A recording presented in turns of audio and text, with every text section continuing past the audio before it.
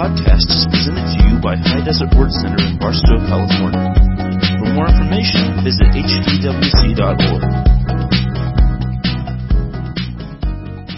Good evening, everybody. Welcome to the Sunday night service. I gotta say, I hope you had an awesome time this morning at either the 9 a.m. or 11 a.m. service. Keep in mind, we've got the Wednesday night coming up at 7 p.m. You can go online right now, hdwc.org/RSVP. Let us know you're coming so we can be ready. And we, I gotta say, are so excited to see you. This is gonna be an absolutely incredible season for the church, not only High Desert Word Center, but the church all over the world, if we will take advantage of this opportunity to reassemble ourselves, like Hebrews 10:25 says. So, with all that, I want to get into the Word tonight because I've got a message on my heart that God wants to speak to you tonight, right? And the title is going to be, "The Spirit is willing, but the flesh is weak." That's something that Jesus said. Let's go ahead and open in prayer. Father, in Jesus' name, we thank you, Lord, so much for all the wonderful things you're doing right now at High Desert Word Center and in many, many other churches all over the world. I pray in Jesus' name that we will use this season to draw closer to you and to light our fire to get back in the Word, get back in the church, and do things your way. In Jesus' name, amen. So again, the title is, "The Spirit is willing, but the flesh is weak." And this is something that Jesus said in Mark chapter 14, verses 37 and 38. Mark 14, verses 37 and 38. So what we have here is Jesus going for some time of prayer at the Garden of Gethsemane before he's to be betrayed by Judas and arrested and die on the cross. And, you know, following the example of Jesus, this is a great time for prayer, right? There's some stuff getting ready to go down and Jesus says, "I have got to pray." So he goes and he's praying, he's talking to God, he's spilling his heart out, and he's asked his disciples to go with him and pray, but they keep falling asleep. And, you know, it's late at night, but they keep falling asleep. Look what happens. Mark 14, verse 37. I'm in the New King James. It says, "Then he came and found them sleeping and said to Peter, 'Simon, are you sleeping? Could you not watch 1 hour? Watch and pray, lest you enter into temptation.'" Here it is. "The spirit indeed is willing, but the flesh is weak." And that is a profound statement that every single Christian can relate to. I'm sure that Peter's spirit wanted to pray. I'm sure that Peter's spirit wanted to be faithful, but the flesh, the body, was weak. And who won that battle between the flesh and the spirit? The flesh won. How many times have we been in that same situation where our spirit knows the right thing to do? Our spirit wants to do the right thing because we're born again, but our body keeps saying, "No, I don't feel like it," or "I'm really tired right now," or "No, I'd rather do this." And there is a war between the spirit and the body pretty much at all times. And we've got to realize this right now. As a Christian, your spirit is going to be willing, but the flesh is going to be weak. So who's going to win that fight? Who's going to win that battle? And what do we do to overcome the flesh? So we're going to look at a few things here tonight, and I believe God's going to speak to us, and this is very key to us. This is pertinent to you right now as we are starting to exit the quarantine a little bit at a time, and church doors are opening up, businesses are opening up, but especially churches opening back up. It's real easy to get into the habit and get into the routine of, well, you know, it was just so much easier when we could wear our sweats on Sunday morning and sleep in, and you know, I didn't feel like it today, and I'm telling you right now, I'm not even a prophet, but I'm telling you right now that there is going to be a war between your flesh and your spirit as we start getting back into church. And your flesh is probably going to say some things like, "I don't want to get up this early. Wasn't it nice when we did this?" And you are going to have to choose to let the Spirit win. The Spirit's willing, but your flesh, in a lot of ways, has probably become weak. And you're going to have to crucify the flesh and overcome this. So, number one, first thing we're saying is this. Number one, you got to have self-control. Because we're all responsible for controlling ourselves. And we're all going to answer to Jesus for the things that we do in this life. What if God has a special assignment for you right now and we don't fulfill it because, well, Lord, it was the great quarantine of 2020 and you probably remember this, Jesus, and I just didn't feel up to it. I kind of lost my motivation, so I didn't go and do what you were asking me to do. When you stand before Him, is that going to be a good enough excuse for why we didn't crucify the flesh and have self-control? 2 Corinthians 5, verse 10. 2 Corinthians 5, verse 10. And we looked at this verse several weeks ago as we were doing our end time study on Wednesday nights. And it's a truth that you've got to realize that this isn't a made-up thing. This is really going to happen. 2 Corinthians 5:10, New Living Translation. For we must all stand before Christ to be judged. We will each receive whatever we deserve for the good or evil we have done in this earthly body. So it says we will all stand before Christ. It doesn't give an exception for those that went through the great quarantine, those that went through the great American shutdown, the worldwide shutdown of 2020. Everybody is going to stand before Christ to be judged. And when you got born again, you became a brand new person on the inside, brand new, born again. But the outside didn't change, right? I mean, if you had curly hair, you've still got curly hair. If you had brown eyes, you've still got brown eyes.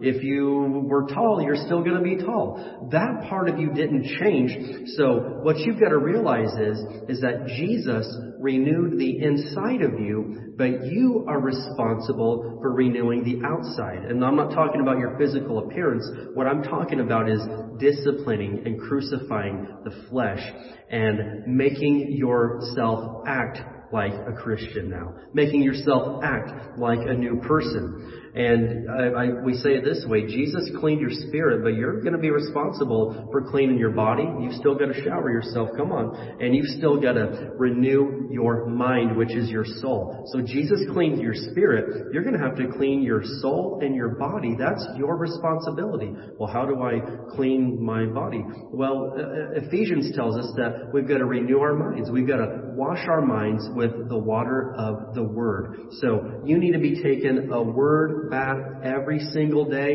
You need to get this, and I don't want to be weird, but you got to scrub yourself down every single day so you are renewed and clean in the soul and then the body, and then Jesus took care of your spirit. That's a pretty good word for somebody right there, okay? So some people will say, well, that all sounds good, but I just have no self-control.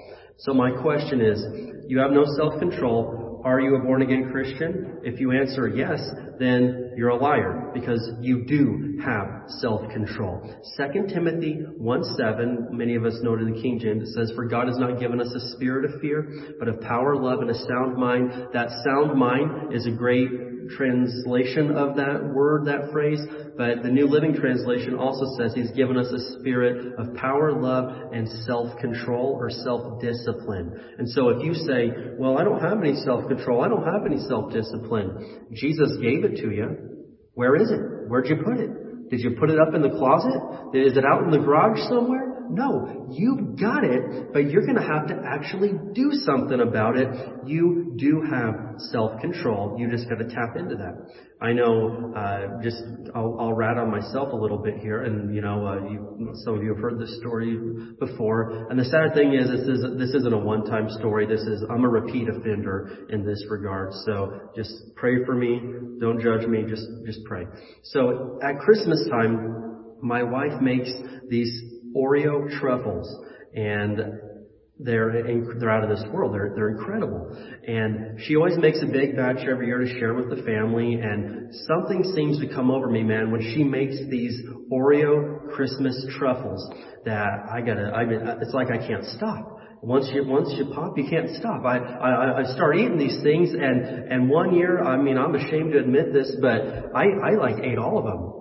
I ate every single one of them, and there's some were for the family, some were for others, but man, I was up at night, and it's like they were calling my name. I couldn't sleep. I wanted them so bad. And in the end, Katie's like, hey, what happened here? Where are they all at? And I'm like, well, I couldn't help myself. And the truth of the matter is, I could have helped myself.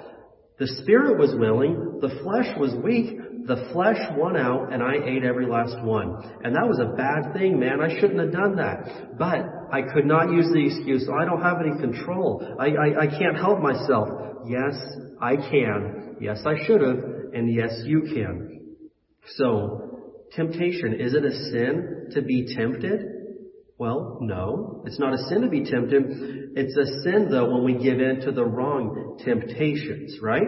And something that, I'll just quote this verse, Hebrews 4:15. It tells us that Jesus was tempted in all the same ways that we are, yet without sin. So if you're tempted to sleep in and not come to church, if you're tempted to neglect your prayer time, if you're tempted, listen, Jesus was tempted in all the ways we are, yet without sin. Why?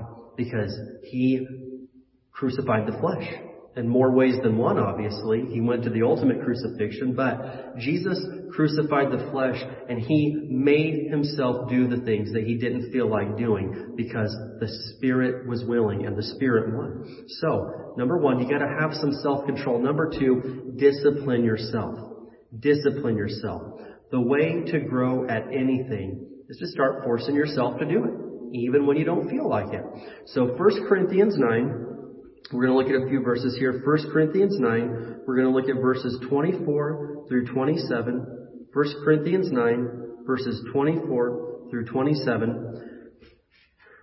And Paul was given an example here that probably a lot of us can relate to, kind of an athletic example, talking about disciplining yourself, crucifying the flesh. So 1 Corinthians 9, verse 24, the New Living Translation, it says, "Don't you realize that in a race everyone runs, but only one person gets the prize? So run to win." Man, if I'm in the race, I'm not running so I can get fourth place. I'm not running to just, hey, there's 12 guys running, I'd like to finish at least in 10th. No, man, if I'm in the race, I'm running to win. I want to be the best that I can be. Verse 25, all athletes are disciplined in their training. They do it to win a prize that will fade away, but we do it for an eternal prize. So it's nice. I mean, in the Olympics, they're running for gold medals. That's great, but they're not taking those with them when they die.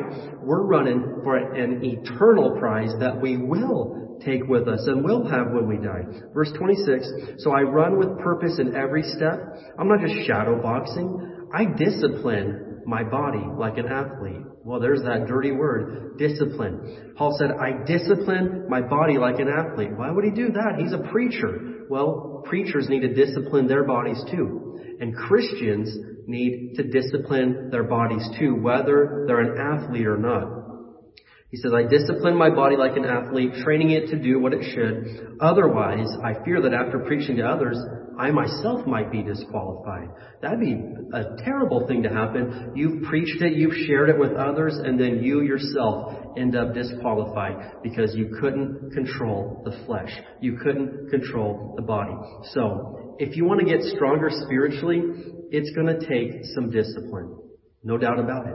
Because your body probably doesn't want you to get spiritually stronger. Now your body will reap great rewards and benefits from you getting spiritually stronger. You'll be more healthy in your physical body.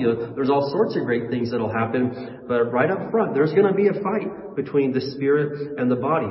And so, as I said a little bit ago, we're getting back into church now. You know, we're opening up slowly. It's not the full speed ahead just yet, but we're starting to get back together. And I'm encouraging you, as long as, you're comfortable and in good health, listen, this is a great time for you to get back into God's house.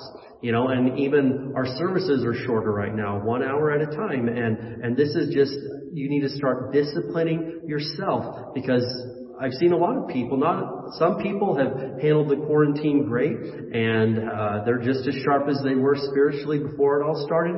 And then some, man, they've probably not physically handled it well. They've lost discipline that way, and then some have lost spiritual discipline and have just kind of slowly faded off from reading the Bible, tuning into church, loving their neighbor, whatever the case is. And this is a great opportunity for us to regain control spiritually and get back into the shape that we need to be. I know when I wanted to get better at basketball in high school, man, I practiced every day, 7 days a week, several hours a day, man, because I wasn't content with where I was at. I wanted to get better. I would get to the city park every morning and I would just shoot jump shots for hours and hours. And even at the end of the day, I was usually there before most other people, usually everybody else. And I would shoot and shoot and shoot and shoot, dribble, all this stuff because I wanted to get better. A lot of my friends were, in bed playing Xbox or whatever, or PlayStation and watching movies and at first it seemed like, why am I doing all this? But when school came back, when basketball season came back, and man, I'd been playing ball all those hours, it really paid off compared to a lot of my buddies that hadn't been playing ball all those hours. So sometimes you don't know how awesome the discipline has been. You don't know how strong you are from the hours and the time that you made yourself do it when you didn't feel like do it until the true test comes. So man, you may be waking up early, you may be getting yourself spiritually fit. You're like, well, this is great, but I don't really know what all this is for. A day will come when you will know. The devil will come knocking at that door, the enemy will show up, and you will be fully ready for the fight. And you're going to dominate it because you weren't lazy. You got yourself up. And I know, for me, it's been years and years now, 10 years that, I wake myself up at the crack of dawn or before the sun comes up every day because I know I've got a house full of kids and I love them, but once they're up, it's pretty hard for me to concentrate on my time with Jesus. So I figured the only way around this is if I just get up before everybody.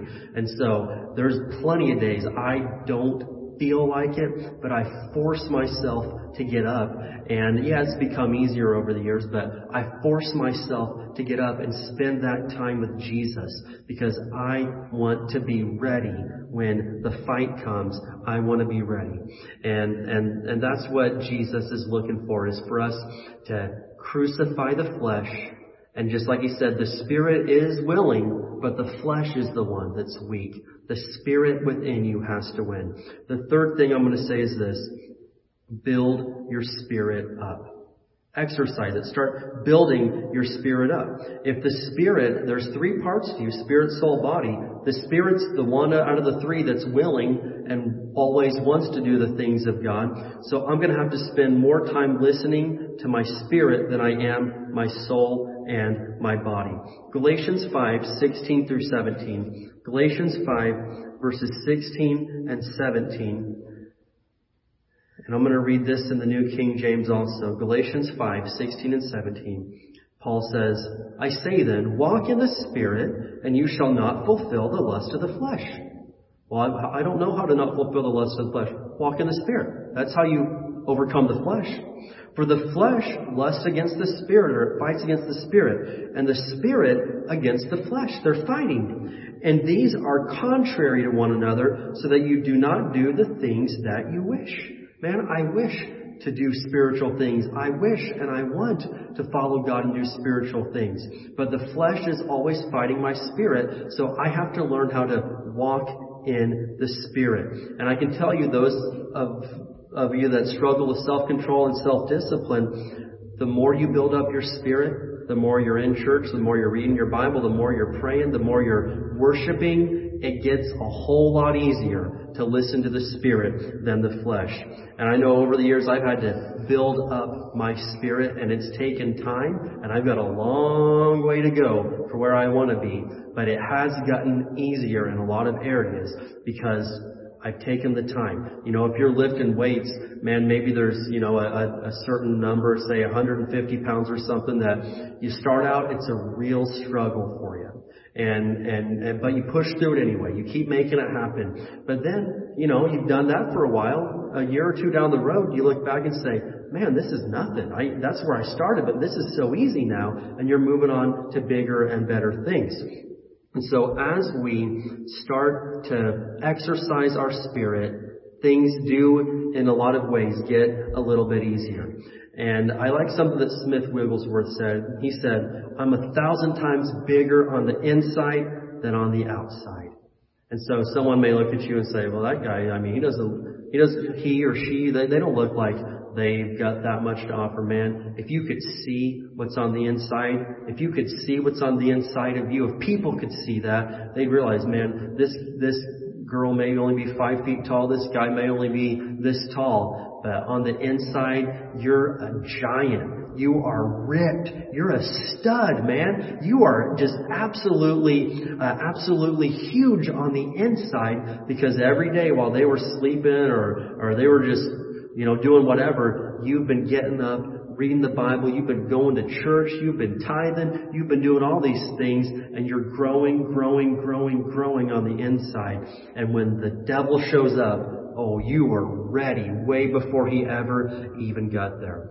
So how do you build yourself up spiritually? Lots of ways. I'm going to just give you 2 quick ways here that build you up. All right? These are not the only ways, just 2 quick ones to exhort you with. The first one is most obviously the Word of God. The Word of God. 1 Peter 2:2 says, as newborn babies desire the pure milk of the Word, that you may grow thereby. So, this is the pure milk of the Word. And it says we're supposed to desire it like a newborn baby. And this makes you grow. Another way is simply praying in the Spirit. Praying in the Spirit. You Spirit-filled, tongue-talking Christians out there, I'm shouting out to you right now.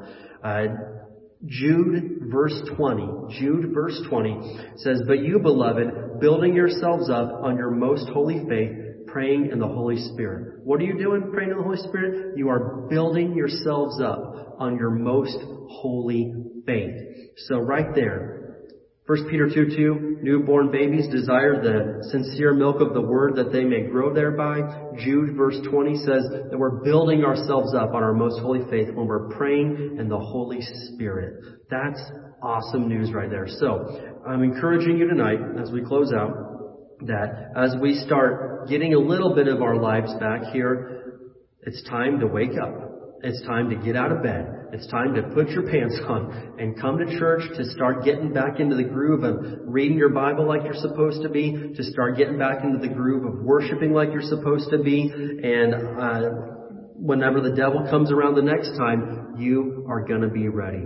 We love you guys so much. And again, get to one of these church services, even if you don't feel like it in the flesh. Again, if you got some health things going on, then please, by all means, don't come. But if you know, like, man, I got to get back into it, let's do this.